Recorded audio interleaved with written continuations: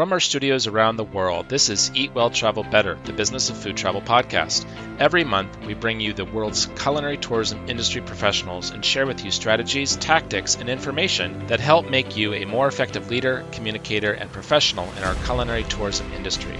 I'm your host, Eric Wolf. Thanks for listening. Welcome to episode 68 of the Business of Food Travel podcast. Today, we will be speaking with Fred Lizee. Fred is a tourism industry professional from France.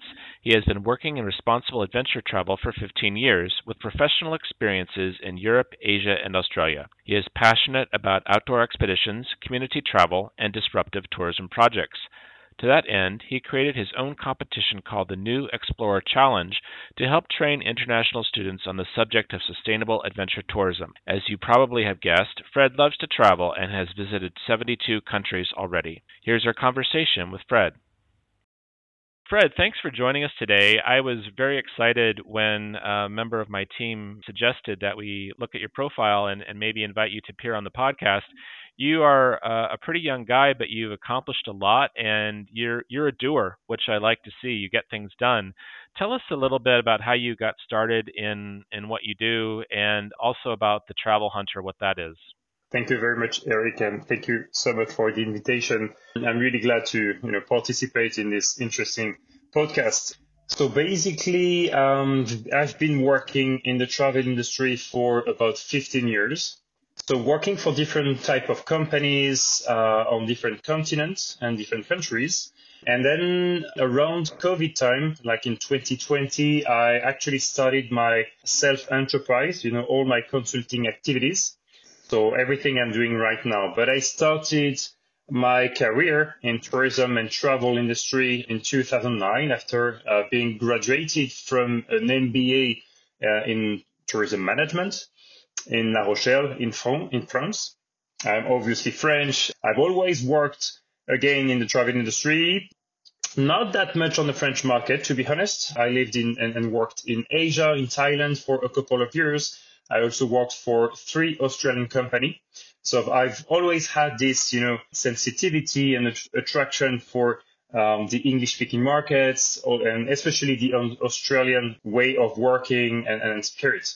So 15 years of exploring the world, traveling and having different type of jobs in the travel industry for tour operators in Paris and then for local destination management companies, DMCs, especially in Asia, based out of Thailand, but traveling and working in many countries on the Asian continent.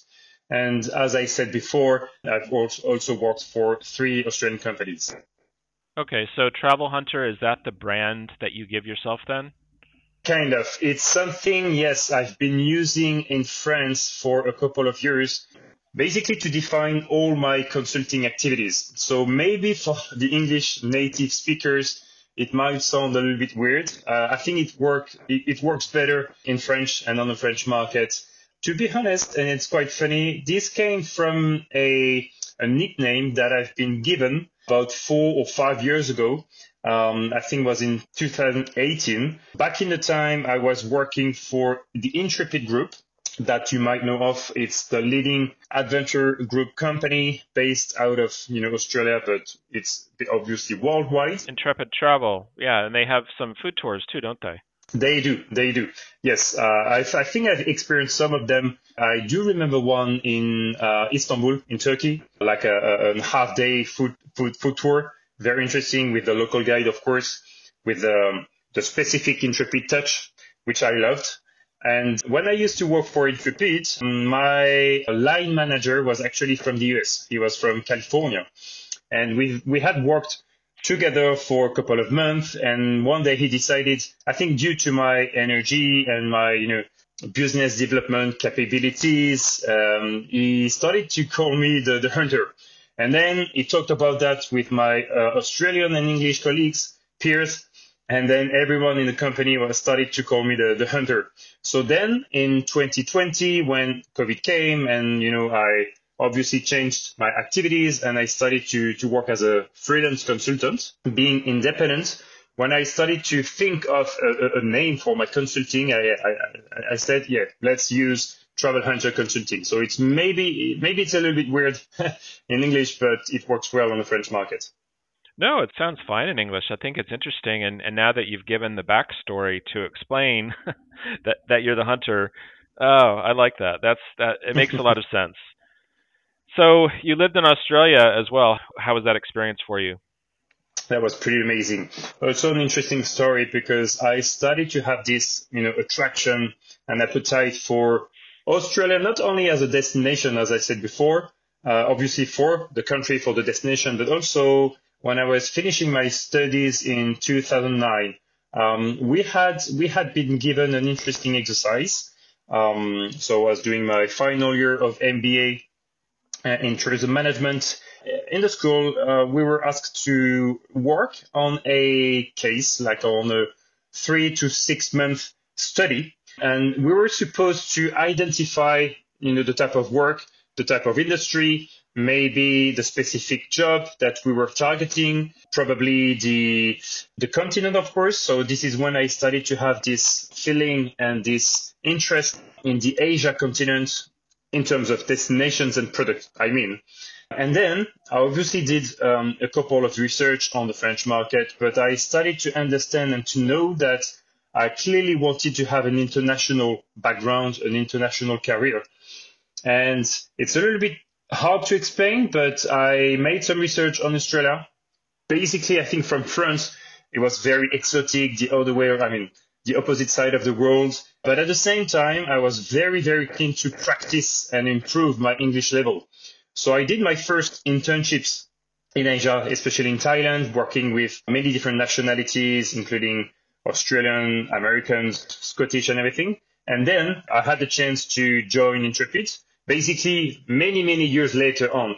But when I did this study in 2009, I've done that study on the English-speaking markets, on the adventure travel segment, and obviously I did identify and target Intrepid. And then 10 years later, in 2018, I had the chance, I was lucky enough to join Intrepid for a year and a half. How did you deal with the Australian accent to start with? Was it hard for you? Maybe in the beginning. So the very first Australian company I worked for was actually before in 2014-15. Back in the time, I was based out of Thailand, Bangkok, working for a local DMC, a pretty good and famous DMC called Exo Travel. They are pretty big, on maybe located in 10 countries. And then I identified a very interesting opportunity for an Australian company based out of Sydney. So a Sydney-based company specializing in educational travel, youth travel. And I think now when I think about that, there is a strong link between this step, this major step in my career path, and what I'm doing now for the youth, for the new generation on the French market. So the Australian accent, I think in the end, I was okay. I was doing okay. And obviously, so the year before, when I was working in Bangkok for Exo Travel for almost 3 years, actually my line manager was from Australia. He used to work for Lonely Planet before. He was originated from Melbourne. So I had a couple of years, to listen to practice my English as well. So when then I joined different Australian companies, I think I was feeling quite ready. So in the end, in terms of accents, I think the most difficult one I had to cope with was actually that American line manager from California. Maybe that was a little bit specific, but his accent was quite difficult to me. That's really interesting you say that. And I know Australia has a lot of really special, unique expressions. So Yes. I lived there as well and picked up some of these expressions. And some things, when you first hear them, they don't make sense. And then, of course, they explain them to you. But it's interesting that you said that the American accent was hard for you because normally people will hear television and movies in American Sure. English. And I think you're probably the first person that I've ever heard say that the American was hardest, although I've lived in New Zealand as well, and I remember being in a grocery store in New Zealand, and I was speaking to the cashier. She could not understand a word I was saying, and I thought I was speaking because American English is very flat. It's almost a very neutral accent, Yes. and the Yes. Kiwis have it's like Australian, but so they have their own particular pronunciations on some things.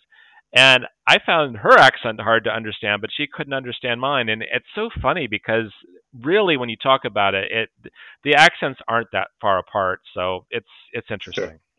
But to be honest, that was the only case. I think that was something very, very specific. He was kind of mumbling. I think that's the way we say. So it was a little bit hard for me, maybe a little bit because of the stress, because it was a very new job and everything. But no, in general, I don't have any issue with the American accent, only with this specific line manager, to be honest. We'll continue our interview in just a moment. The World Food Travel Association is the world's leading authority on food and beverage tourism. Founded in 2001, each year we serve a community of more than 150,000 professionals in 150 countries. Thinking about a career change or looking to improve your current skills? Consider our bespoke training and certification programs in culinary tourist guiding, culinary tour operations, restaurant and food service, and culinary destination marketing. Visit academy.worldfoodtravel.org to learn more and get started. I noticed you seem quite committed to the youth, which is great to see. Where did that come from? Because not a lot of people in their careers will make a special effort to meet the needs of younger people.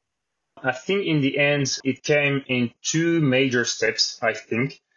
Obviously, the first one was again in 2020 because of COVID and all the disaster around international tourism. This is when I actually lost a very interesting consulting contract with an Australian startup. So that was actually my third Australian company that I was working for, based out of Melbourne. I was obviously working remotely.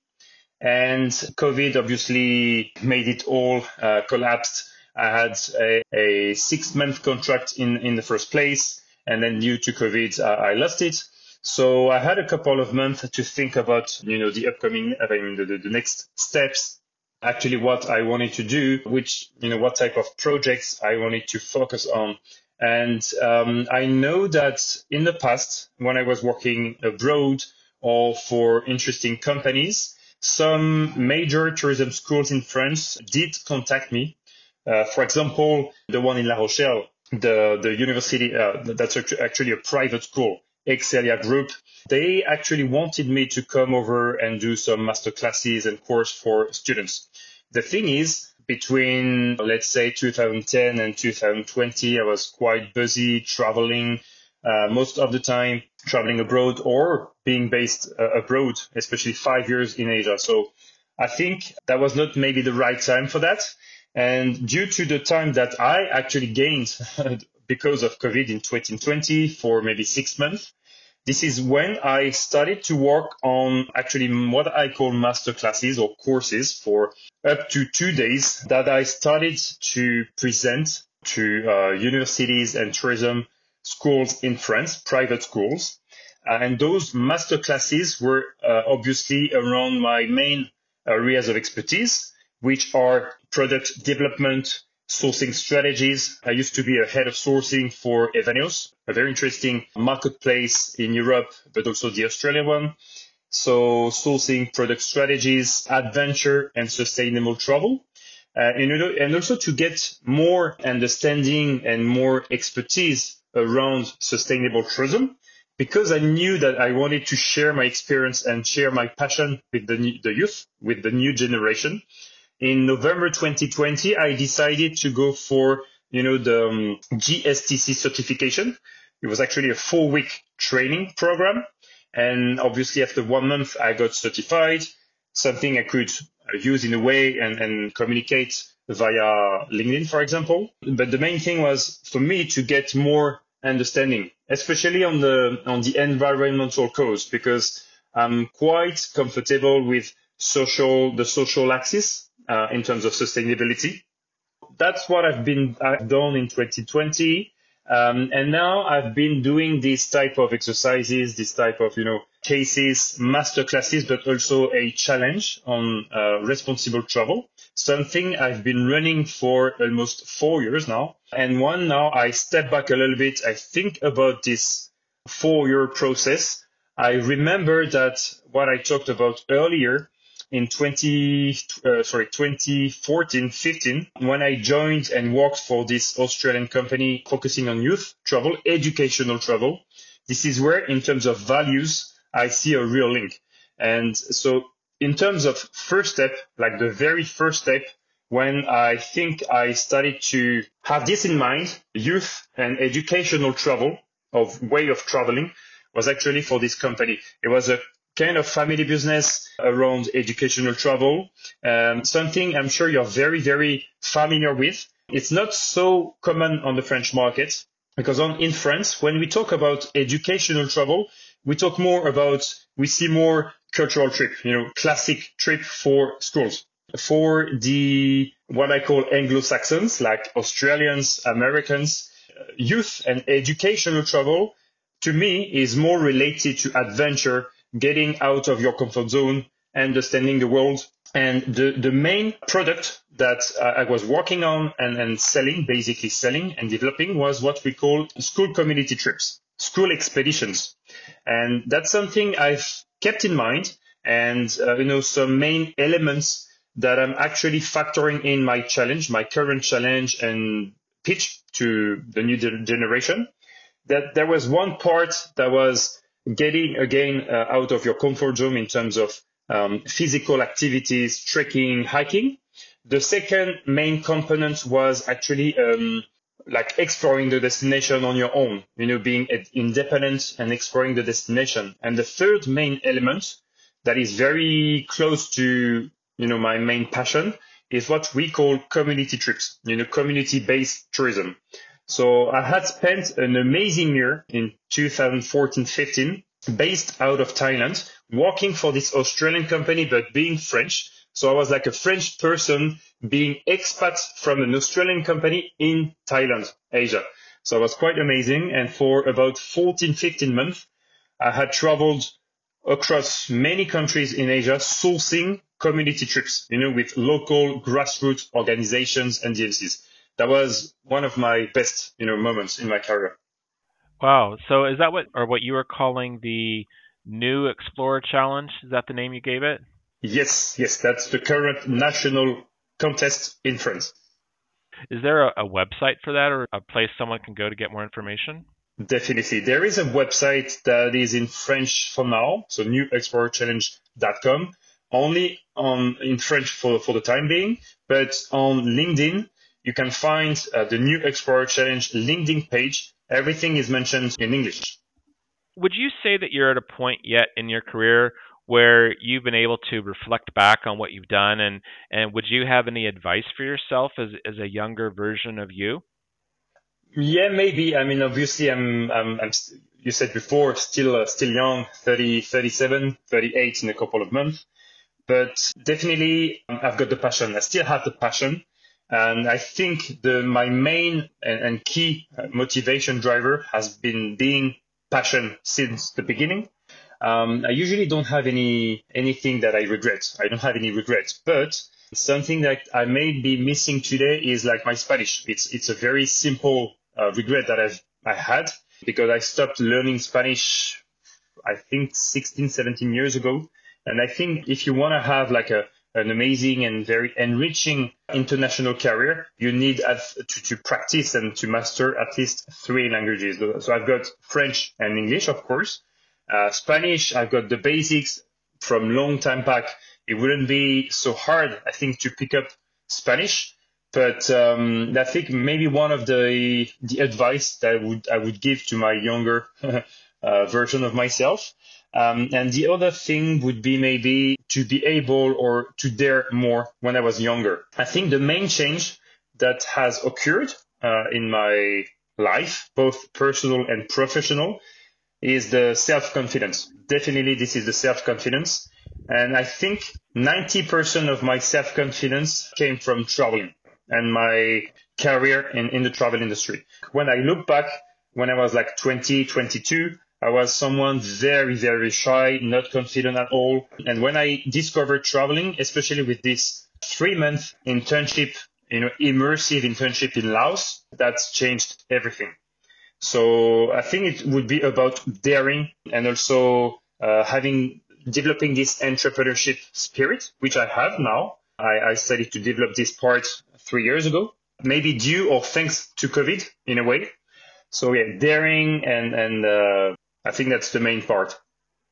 Have never really thought of or really heard of anyone looking at travel as a way to gain confidence. And I'd like to talk about that some more because I've always said that travel is the best education. I think that people tend to be sometimes narrow minded. We don't see what's next to us, we don't want to see, and we stay in our own comfort zone. And I think when we travel, we get outside that comfort zone. But what do you think it was about travel that gave you more confidence than, say, just staying in France and continuing with your career there? I think in a way I had to find maybe a sense to my life. Obviously, there is a lot of crossover. I think this is the way we say crossover between my personal and professional life. But yeah, more than traveling. Obviously, it's all about travel in my passion in my life. But more than traveling, I think it was to find my place, maybe generally in the society, thanks to my professional career. That's something very, very maybe unique, but very, very true. Developing and finding my job and my I think match my career path with my passion was something very important to me.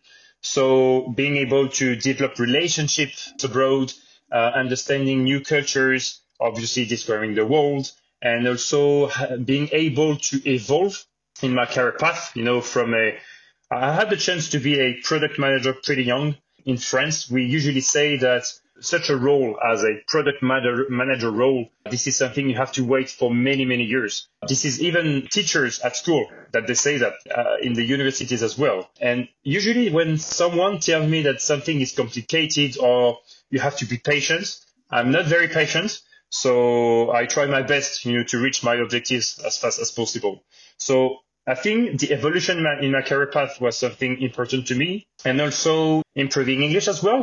When I used to work for Exo Travel in Asia for almost 3 years, as I said before, I remember another challenge that I was facing, or at least, the head management from the DMC were telling. When I was working there, I remember there was a shift from the French market as the major source market for the company to English-speaking markets, with the the UK market as the top priority. And I remember that I was like maybe 26, 27 years old, so pretty young.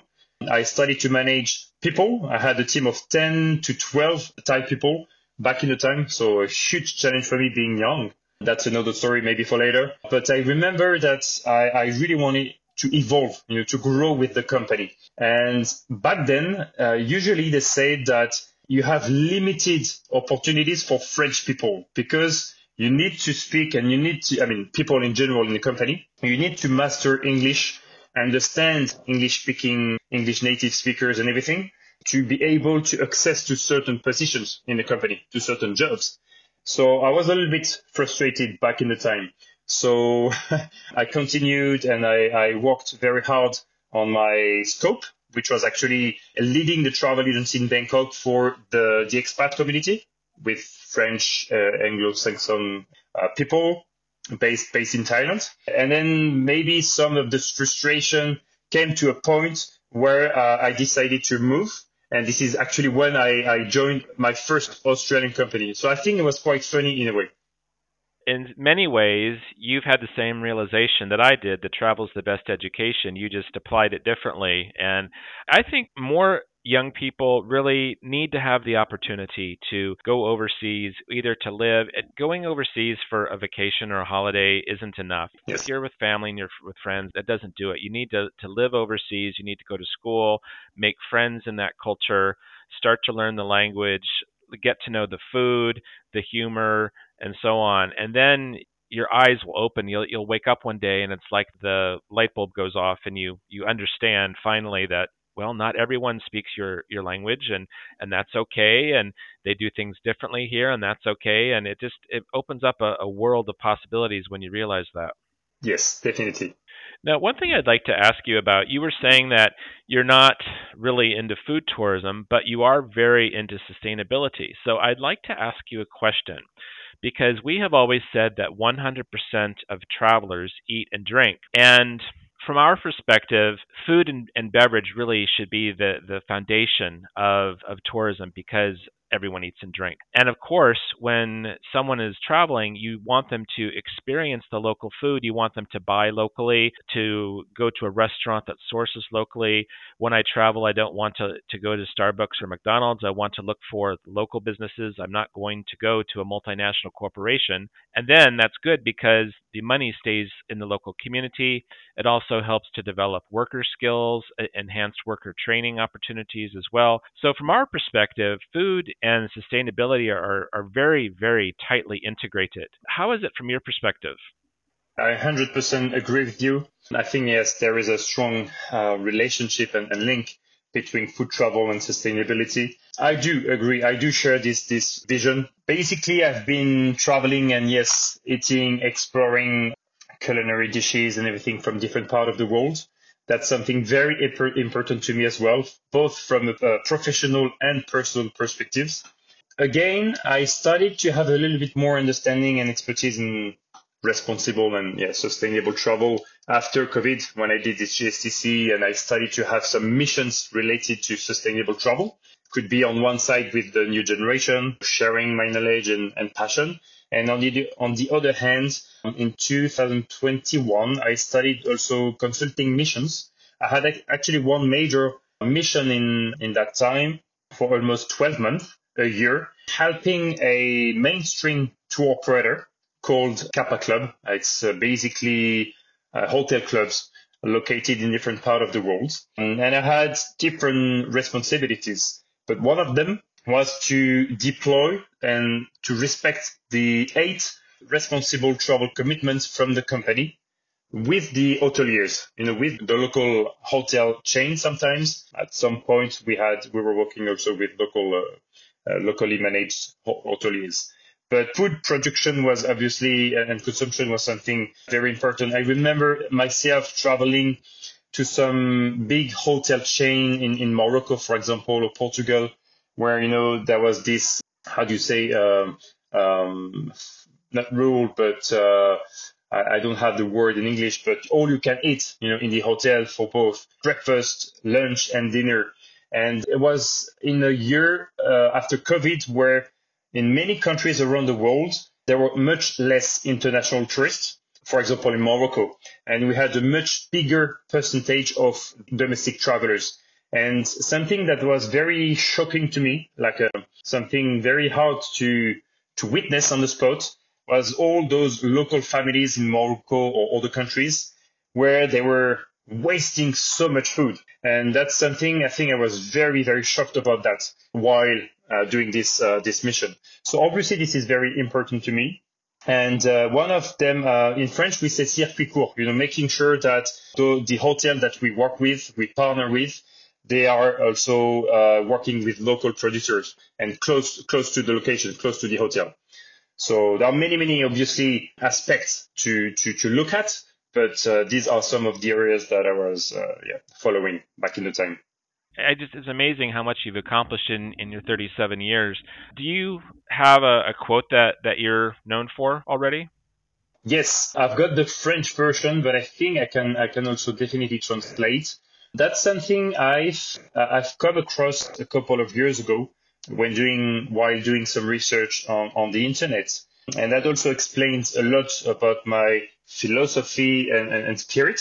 In English, that's something coming from Vanuatu Island in the Pacific. And in English, it would be every man is torn between two main needs. The need of the tree and the need of the pirogue. In French, we'd say tiraillé entre l'arbre et la pirogue. So like torn, and I myself torn between the tree and the pirogue. What is pirogue? Pirogue is like a canoe, like a boat, a small boat. Torn between a tree and a canoe. Okay. Yeah, a canoe. Can you explain that for us a little bit more? Yes, obviously that explains a lot about my life, my personal also values and the way I actually see life. So the need of the tree is basically your family, your roots, and that's something also that I think that explains a lot about my younger age and all the evolutions that I've gone through during my life.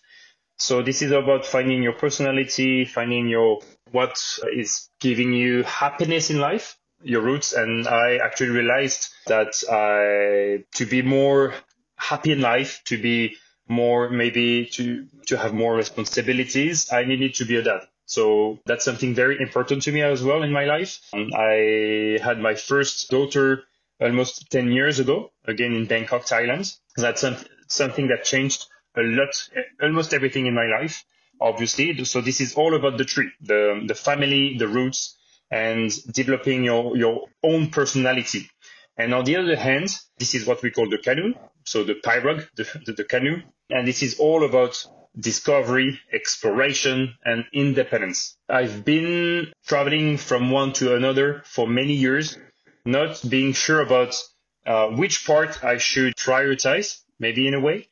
When I found out about this, you said quote in a way, yeah. When I found out about this quote, I realized that you can actually have a good balance between the two, between the tree and the pirogue. So spending a lot of time with the family while developing your career and exploring the world. So let me summarize here. What I'm hearing is that the tree is obviously the raw ingredient. It's where the wood comes from to make the canoe, right? And you're torn between nurturing the tree, letting the tree grow, the roots of the tree, which you were calling your family, and then the need to, at some point in your life, actually build a canoe, to go somewhere, do something, to develop that further. And so there's a dichotomy between the need to show respect to your background and what made you you, and then also where you need to go in your life and career. This is absolutely true. I actually realized that, the final conclusion of this quote is that you don't have to make a choice between the two. You need obviously the tree to build the canoe. So this is exactly what you just said. That was complex, but I got there in the end. Nice. In your time managing people and working in different countries and for different companies, have you come across anything that just really drove you crazy? In English, we would call it a pet peeve, something that just really annoys you. When you mentioned about managing people, yes, I've got something in mind. So when I moved to Bangkok the second time, so in 2012, after being a product manager for Thomas Cook in Paris, I moved to Bangkok and I joined this DMC, this regional DMC in Southeast Asia. And I was pretty young, almost 26 years old, when I started to have like a pretty big team to manage. 90% of them were Thai people. I had a couple of international expats as well, or interns, but mostly I had to manage Thai people. A very, very big point of frustration back in the time was that it was very hard to get the respect due to my age. Most of the Thai people that I was actually managing were about 10 to 15 years older than me. And we know that one of the big struggles that we can have managing people in Asia, and especially in Thailand, is that at some point you get the trust and you get the respect if you're older, or if you have the same age, or you have to double show your expertise. So it's been quite hard. I was also in a very specific and difficult, I think, context, because before I joined the company, this specific team was not very happy with the environment. So it was a very big challenge for me.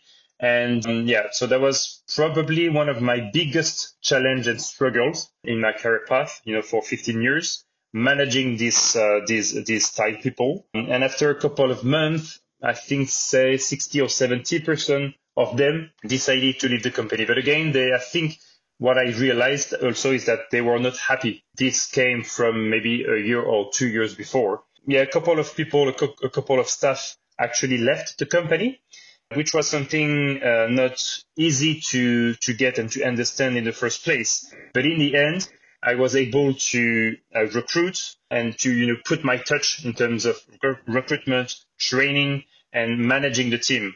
And after 1 year, everything changed. We had a very, very happy, satisfied team in place, and we were actually reaching all our KPIs.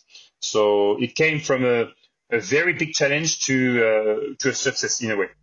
Do you think that there was some cross-cultural challenges going on?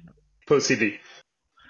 It's interesting. I mean, we talk a lot about respecting other cultures and trying to preserve your own culture and helping them to nurture and to thrive.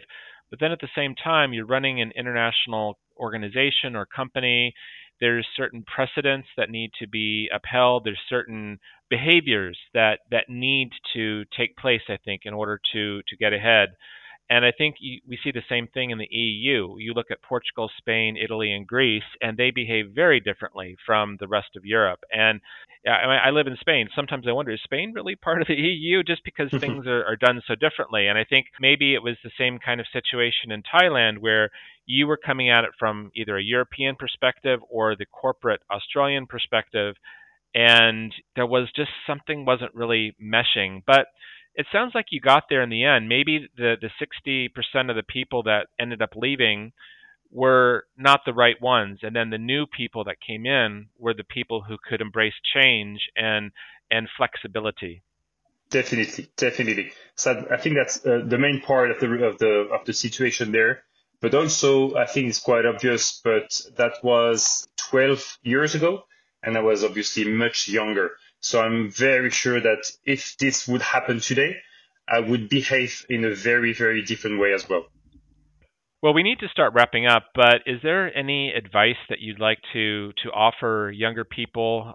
Perhaps I know you work a lot with younger people, but our audience is people who work in food tourism, gastronomy tourism. They might be working for a restaurant, they might be working as a tourist guide or for a tour operator, they might work in a hotel. What advice might you be able to give to our segment of younger people who might be listening to our podcast today? Maybe one of the main advice that I would give is related to what we've talked about before, about daring, building your self-confidence, while something that is very important. I started to do it the first years in Thailand, but to build your network. It can be your international network or your national network, but yeah, building up your professional network is very important. Today we have the chance to have an amazing platform like LinkedIn. I'm also doing some master classes on how to connect and how to develop your network on LinkedIn. For those who want to have like more an independent career, working on your own, developing your own activities, there is something also quite important. It's sometimes it's a little bit tricky and challenging in France with building your own personal visibility and personal branding in a way. In France, and that's also very, very cultural. And something that annoys me as well in France is that working on your personal branding is not always a good point, a good thing in France. Something that I didn't have any issue speaking about that with people from, English speaking countries again. So yeah, all about building your network, your self-confidence, and something also very important that I went through during my career path is building your resilience. We know that tourism is a very specific industry. You need to have a lot of passion and passion and patience, both. But also it's very critical and very important to build your resilience because, you might be working with a destination or a region that you are passionate about, and, you may face, say, like health issues or natural disasters. So we know that working in the travel industry, in the tourism industry, you have to be resilient. It applies at all levels. So maybe that would be the number one advice is being strong and building your own resilience. I agree with you 100%. I think you have fantastic advice there. Is there anything that you would like to encourage our French listeners? Maybe something you'd like to tell them in French? Donc, j'ai effectivement parlé de beaucoup de choses, de cette passion pour le voyage et de cette nécessité de créer de la résilience, de développer sa résilience, que ce soit d'un point de vue personnel ou professionnel. On a pour habitude de dire que l'industrie du tourisme est effectivement très challenging, complexe. En France, même dès l'école, on nous dit souvent que Ce sont aussi des métiers qui ne rémunèrent pas bien, mais tout est possible. Je pense qu'il faut vraiment s'ouvrir, regarder un petit peu ce qui se passe aussi ailleurs, pas seulement en France, s'inspirer des bonnes pratiques, que ce soit à tous les niveaux de votre domaine de passion, au niveau du tourisme durable, s'inspirer aussi des bonnes pratiques et des réussites aussi qui se passent à l'international. Et comme je disais aussi tout à l'heure, vraiment, dès le plus jeune âge, construire son réseau. Tout est possible. Je suis complètement d'accord. Tout à fait. Parfait. Parfait. Well done. Well, Fred, thank you so much for your time today. I know how busy you are. Really appreciate your sharing your knowledge and your insight, especially with our younger listeners. Thank you again for taking the time today. Thank you so much, Eric. It's been a pleasure. That's it for this episode of the Eat Well, Travel Better podcast. This episode is brought to you by the World Food Travel Association and its Training Academy. We'd like to hear from you. We invite you to share your ideas, questions, and thoughts about the podcast by emailing us at help@worldfoodtravel.org. Or you can connect with us and comment about the episode on major social media platforms.